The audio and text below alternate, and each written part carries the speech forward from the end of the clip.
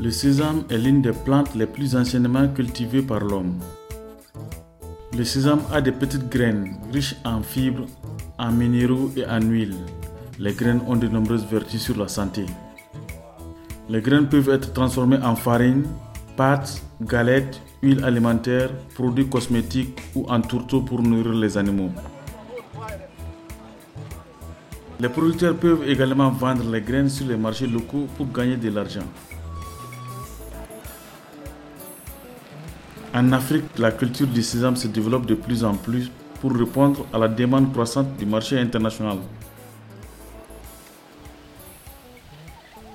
Mais en général, les rendements sont faibles parce que le semis à la volée donne des plantes trop serrées ou trop espacées qui se développent mal. En plus, le semis à la volée rend le champ difficile à entretenir. Pourtant, il y a des solutions faciles, comme le semis en ligne et le démarrage qui consiste à réduire le nombre de jeunes plantes dans un même poquet.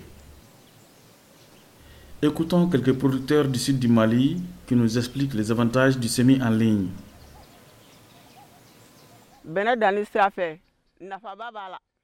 Le semis en ligne est très avantageux et tu peux facilement démarrer les plantes. Elles se développent bien et donnent beaucoup de branches. Sur chaque branche, on peut compter jusqu'à 20 gousses.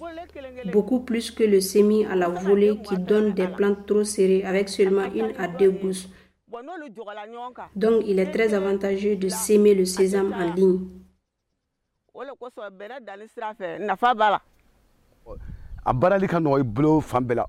Le semis en ligne facilite le sarclage, la récolte et même la mise en botte au champ.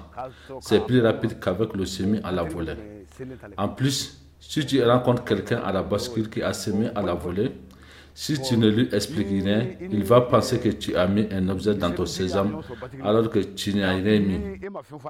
Mais c'est ta façon de travailler qui t'a donné un bon poids.